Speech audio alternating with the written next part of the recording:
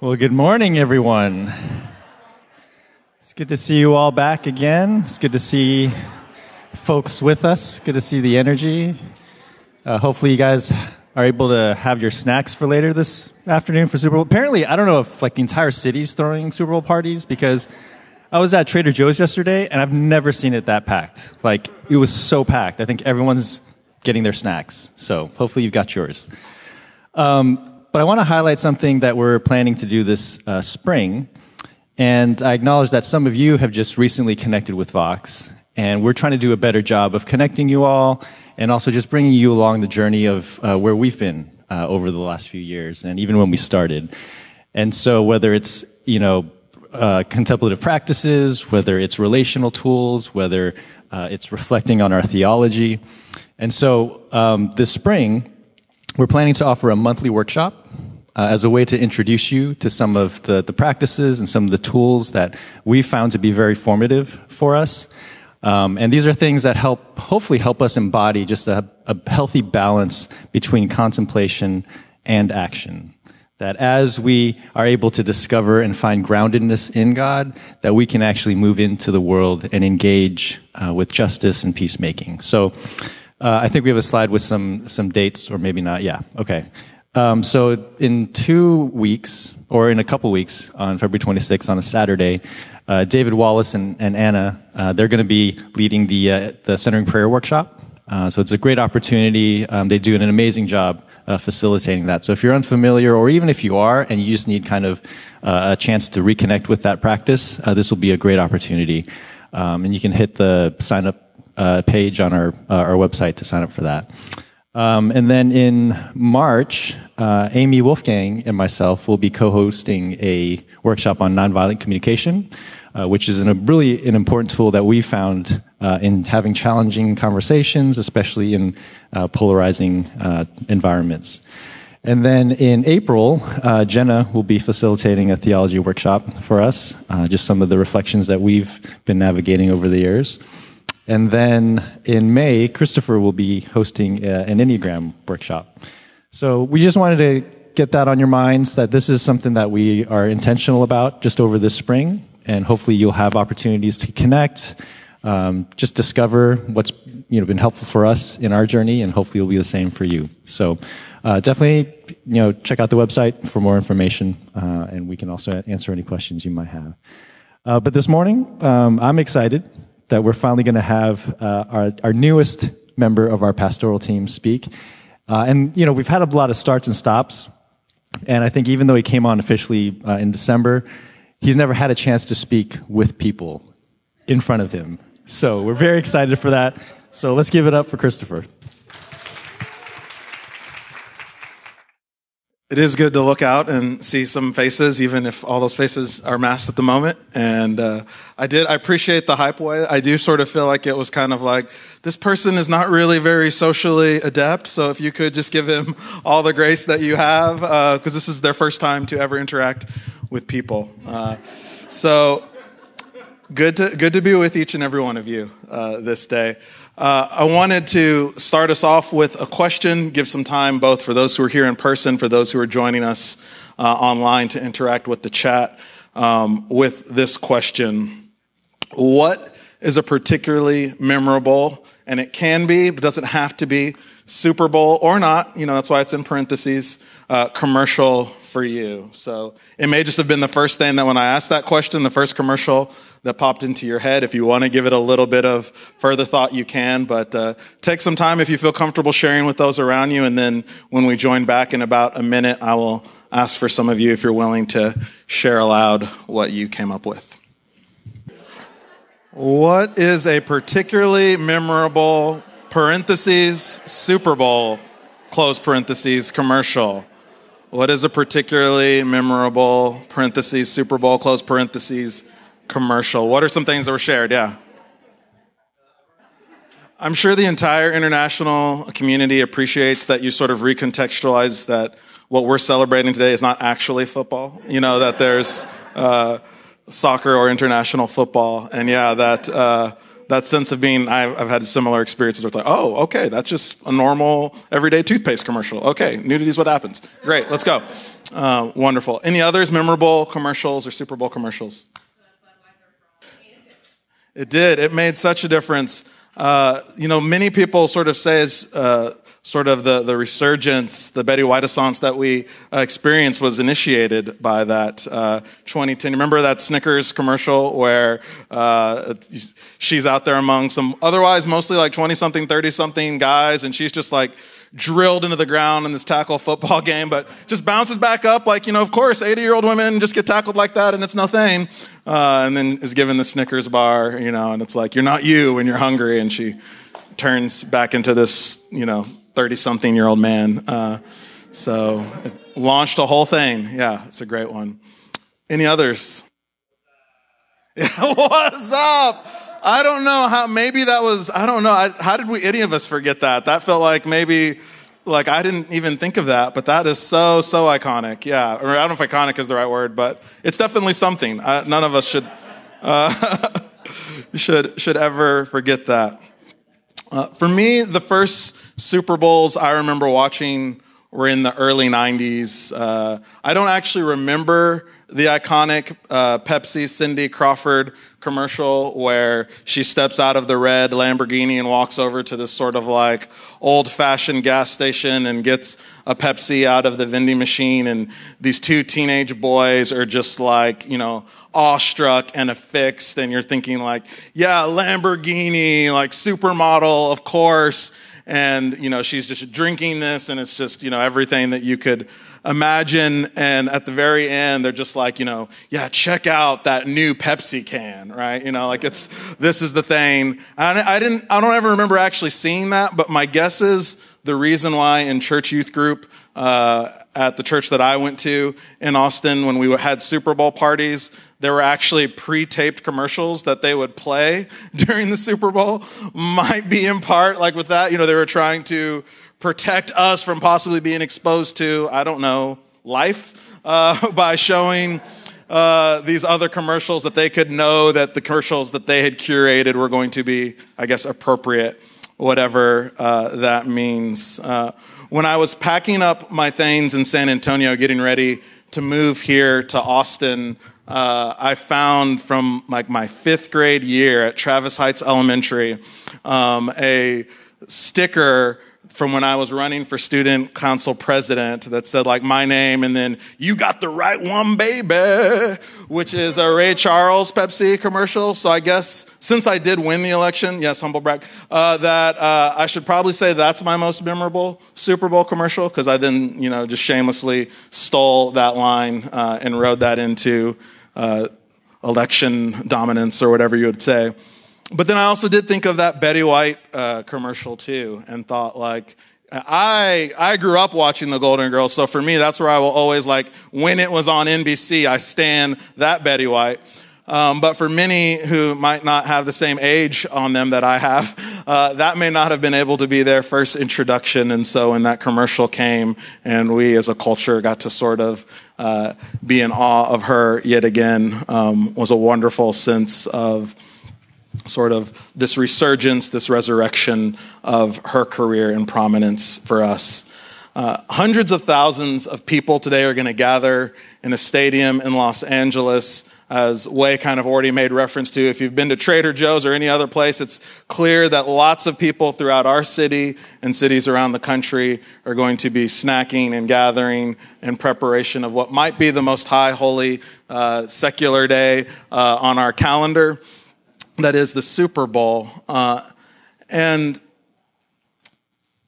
I wonder for all of us, because it is a thing, I like football mostly. I haven't really followed the NFL much in the last few years, or not nearly as ardently as I once did. But it seems regardless, even if I don't care about football, there's still this sense of, but I'm going to watch the commercials. I want to see the halftime show. I need to know what everyone on social media is going to be talking about and what's trending. And if I miss this, then somehow I miss out. There seems to be this longing, this hunger for this collective connection, for touchstones that seem to transcend the other divides that we find among us and within us as a culture, that something like the Super Bowl has the chance or opportunity for us to at least get a little bit of taste of that.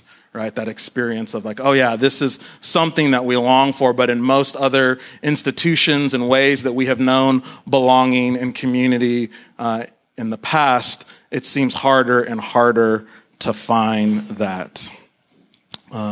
There's that sense that we are separate yet one, that we are unique yet mutually aiding one another. The cheering on mostly 20-year-olds might seem a little simplistic, if not downright silly, as the thing that unites us in what we're doing. These days, moments like that of seeming solidarity can seem so fleeting or even suspect that perhaps it's part of what fuels our hunger for that. In our text for today, Paul is likely having a teachable moment with the church in Corinth. He asked them in 1 Corinthians chapter 15, verse 12, "Now if Christ is proclaimed as raised from the dead, how can some of you say there is no resurrection of the dead?" Some people believe that Paul is having to take the church in Corinth to task, because if you read Paul, you know there definitely are times when Paul is like angry Paul, and Paul is going after a community, and he's flabbergasted and frustrated at what they're doing. And that could be what's happening here. We don't obviously really fully know, but my sense as I read this text is not that Paul is berating the church in Corinth so much as he is trying to take this as this moment to say, hey, let's really think about the implications of where some of our community might be heading, and let's talk about that and talk about how that affects right now and how that affects our everlasting existence and spirit. Now, immediately I have to confess to you, and I shared this a little bit with staff on Tuesday, when I looked at all the lectionary text for this week, I was just kind of like, and particularly this one was the one that I had the most for. And so I don't know if I'm just a glutton for pain or punishment, but I was like, okay, since I feel like the most resistance within me to this text, then it's going to be the one I'm going to try to lean into a little bit more and sort of ask myself, what's that about? And so I've tried to sit with that, and I think largely for me what that's about is growing up in evangelical spaces. Passages like this, 1 Corinthians 15, would have largely, I felt, been weaponized, right? To have this sense of like, so clearly, like the resurrection from the dead, it's just like no brainer. It happened. You've got to believe it, which means Christianity's right, which means I'm right, which means, you need to bow down to my argument and know that I am the one with power and control. And so there's just all these dominoes internally in me that are falling, and it's like, no, I don't want that. That's not where I want to be. And so try to then say, hey, is that what Paul is doing? And, regardless of whether that is or isn't what Paul is doing, because unless you were here, I don't know that we could know definitively what Paul is doing. How can I hear the Spirit of God breathing through these texts for me, for us this day? Episcopalian priest and womanist theologian Kelly Brown Douglas has spent some time articulating her hope and liberation from the perspective of a black woman. She relates a time in her book, Resurrection Hope, that her son was exasperated in response to Black death at the hands of both COVID-19 and the police. And he asked her, how do we really know that God cares when Black people are still getting killed? How long do we have to wait for the justice of God? I get it that Christ is Black, but that doesn't seem to be helping us right now. And it's easy to see her son's point. And it can even be good for us to feel that frustration, that fury, unsettling us in our guts and in our chest, wondering how long will this continue? But what do we do with that? How do we stay open to the harsh realities surrounding us and the systems we participate and are complicit with, while also not becoming overwhelmed in our desire and work to make of this old world a new world? How does resurrection enter into the conversation without becoming detached from some sort of future or becoming attached to just only some future triumphalism that just says, yeah, sure, it's going to always be bad right now. There's not much we can do about that, but just someday in the by and by, things will get better. Or likewise, in the opposite direction, just becomes solely this balm that's about our individual spirituality that just says solely, I just want to give you hope in this moment that God hasn't left you and you can get through this even if the system, the whole world around you seems to be falling apart. Is there some other way that resurrection hope can be in conversation with us? And I don't, if I had the answer for that, I wouldn't be here. I would be trying to find a much bigger way of communicating that to the world. So I want to adjust expectations from the start and be like, oh yes, finally Christopher is going to share with us how we can navigate appropriately all that we've been feeling for the past 2 or 3 years or however long. I don't have all of that. But what I want to introduce us to through this text is the thought of what does it look like for the resurrection hope that Paul is talking about and proclaimed as central to the message of the way of Jesus. How can that be in conversation with our present and our future, with us, yes, as individuals, but also in how we seek to work together collectively? How does that infuse all of those moments and transform the way we look at ourselves and one another and reality around us? And that's the question that we all have to carry with us. That isn't just solely mine or staff's or Nav's to carry, but is for all of us to wrestle with and to enter into and to listen to the conversation that is happening inside of us and around us, and to ask how resurrection as a conversation partner begins to influence and permeate those conversations.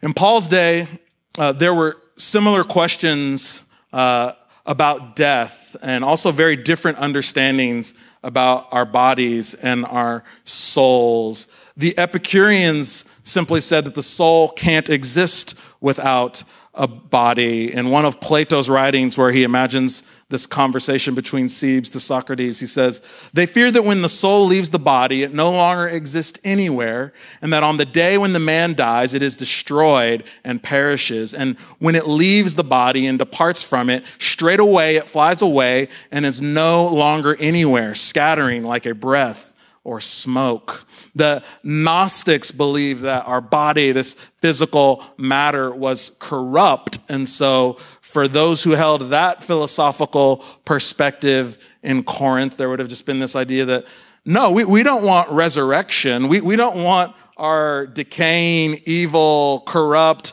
like flesh bags to have to come back. Like, the whole point is we can't wait to die to be liberated from them. We want to exist in this esoteric, detached, spiritually way apart from them.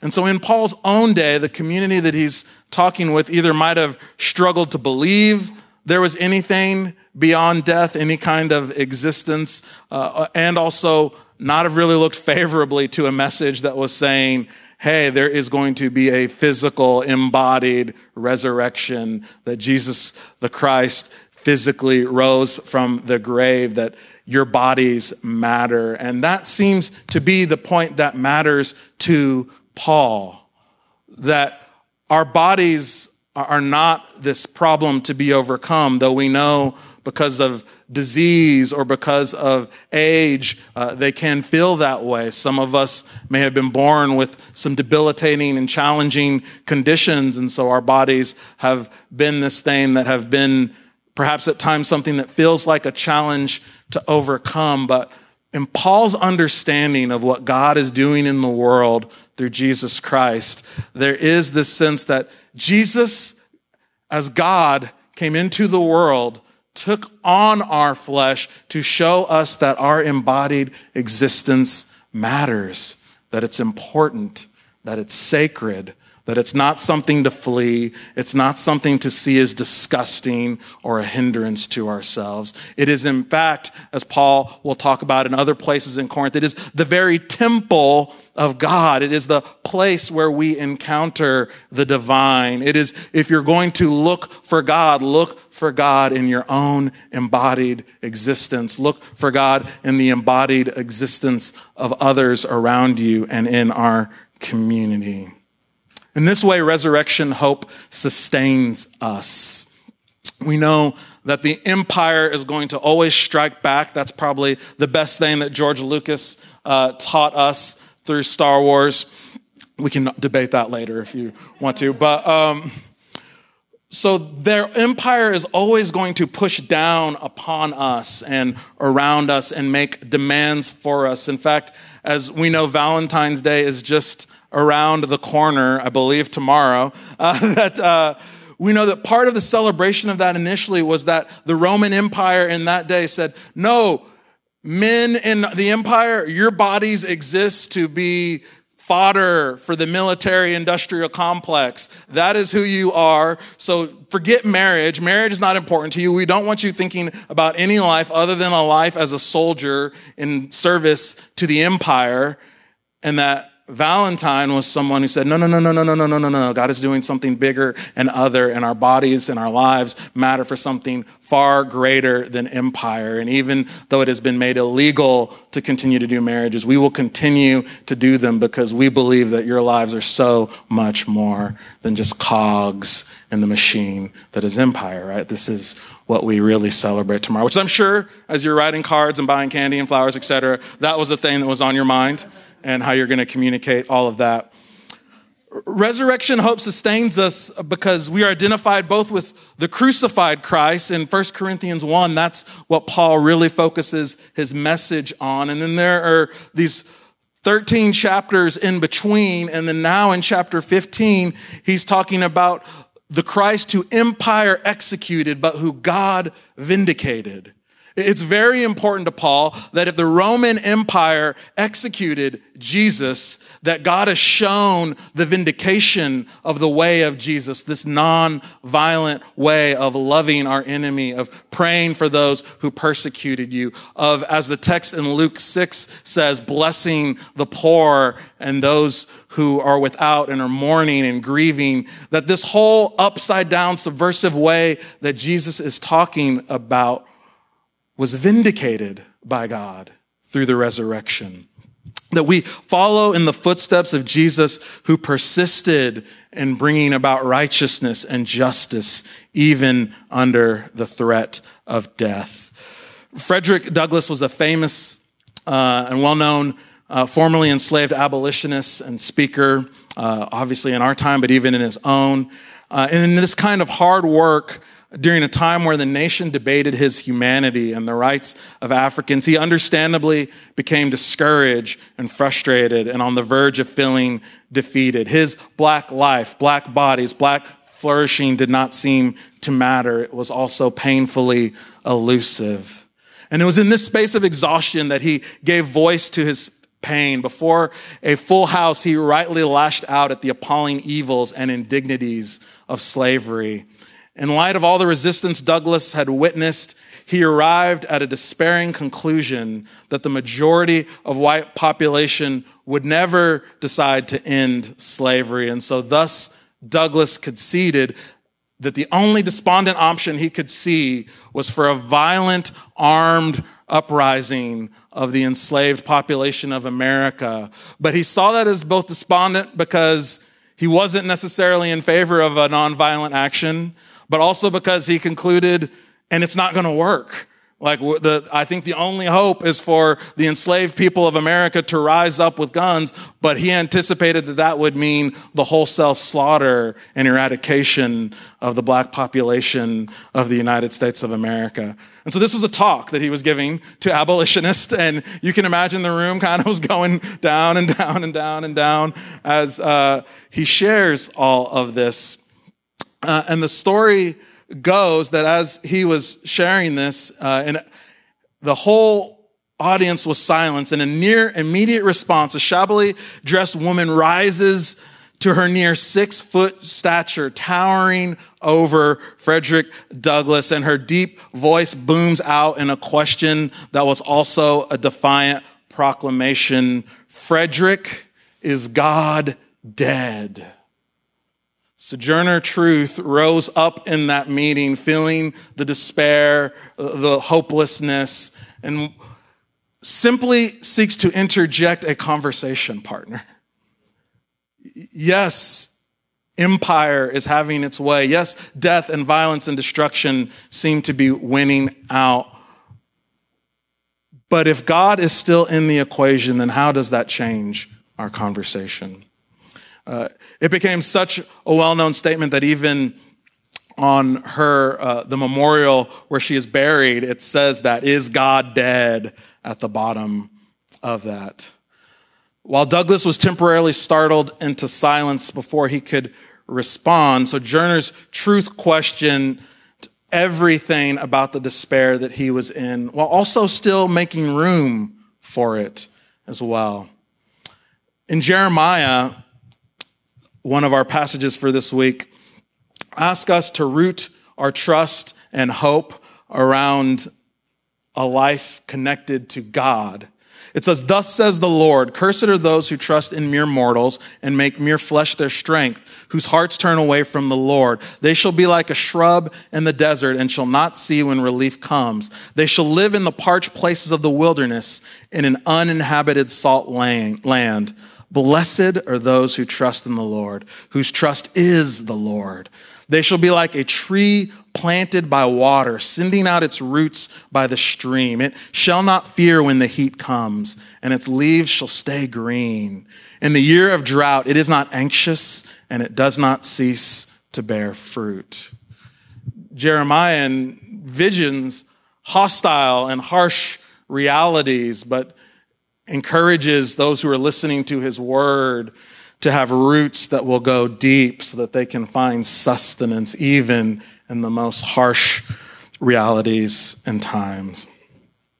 Resurrection hope calls us then to care for creation, community, and ourselves. Jesus' embodied life and victory over death reveals the sacredness of our embodied life. Jesus entering creation reveals the sacredness of all creation, not just humanity, but every living and breathing thing, everything that we see around us invites us into God's sacred life.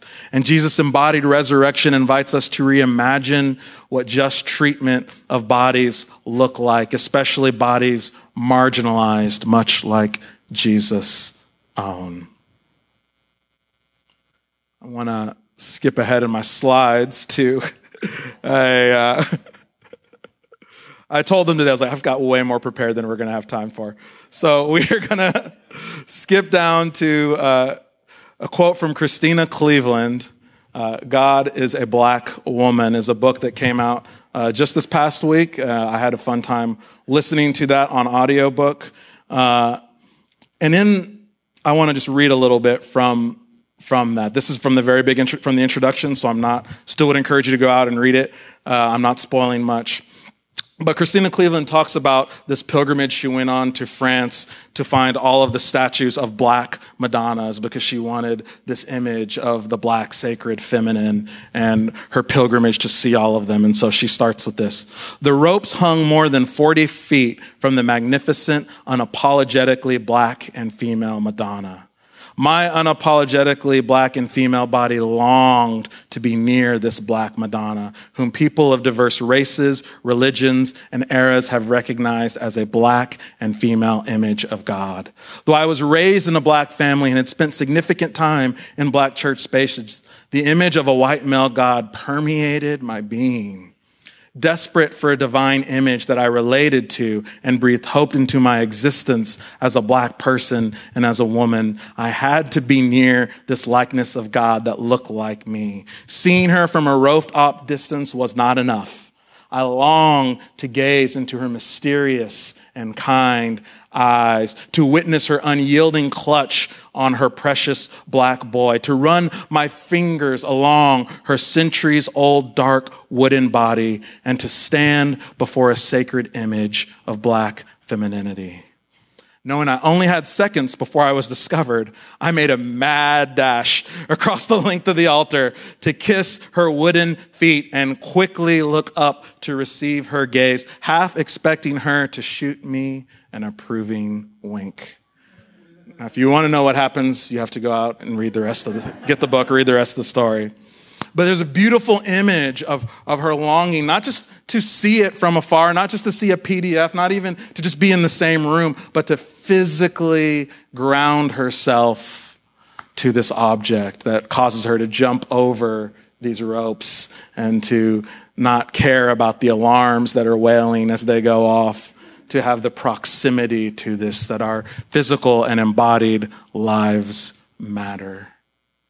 And so I want us to think, I started off the very first slide, there was an image I took of a crane, and if you're around central Austin, you don't have to look far if you're looking up to see those, to see this idea of new buildings that are rising up all around us. And we know that that's a complicated image for Austin as it struggles with what Austin is becoming and who is being displaced, and et cetera. But I wondered if every time, perhaps a practice for us, when we see that could be an invitation for us to think about our own embodied life. And there are many practices that you could choose. It could just be to next time you see a crane, to take a few seconds to focus in on your breathing. It could be that there is some mantra around the sacredness of your life and of all life that you want to remind yourself about. There could be any number of things that you do, but just to infuse our lives this week with this reality that because Christ has risen, empire is ultimately going to be defeated. And part of what I discovered in studying through this passage was Christ is the first fruits of the resurrection, or of the dead, not of the resurrection, which implies that he is the first, but that all who are dead are going to rise. It is not that he is the first fruits of the resurrection, because then he'd be the first fruits of all who arise. But for anyone who is dead, we all rise with Christ. That is what it would mean that he is the first fruits. And so what does it look like in light of that everlasting reality for us to begin to be centered and grounded and to dig roots as we need to resist empire, as we need to work towards justice, as we need to continue to be anchored by God's hope and love. And so I want to leave us, our prayer is going to be just a couple of quotes from author Cole Arthur Riley. She has a book coming out later this month that I'm really excited for. And there'll also be some breath prayers that I'll invite us into as we close out the homily. She says, if you feel unsafe or rejected in your body for long enough, after a while, it becomes understandable that you might be inclined to forsake it. To be people capable of extending welcome to the body, even those bodies the world discards and demeans, is to be people of profound liberation. These are found on her social media at Black Liturgies, and she often ends her quotes with an invitation for some breath prayers. And so the first one she has is, inhale, the body is good. Exhale, I will not abandon it. So I want to invite us just to do that for a couple of seconds, to inhale, the body is good. Exhale, I will not abandon it. Inhale, the body is good. Exhale, I will not abandon it. She has one more that I would invite us into. She says, inhale, the sacred is in the physical. Exhale, there is wisdom in this breath. And so inhale, the sacred is physical. Exhale, there's wisdom in this breath. Inhale, the sacred is in the physical. Exhale, there is wisdom in this breath. Amen.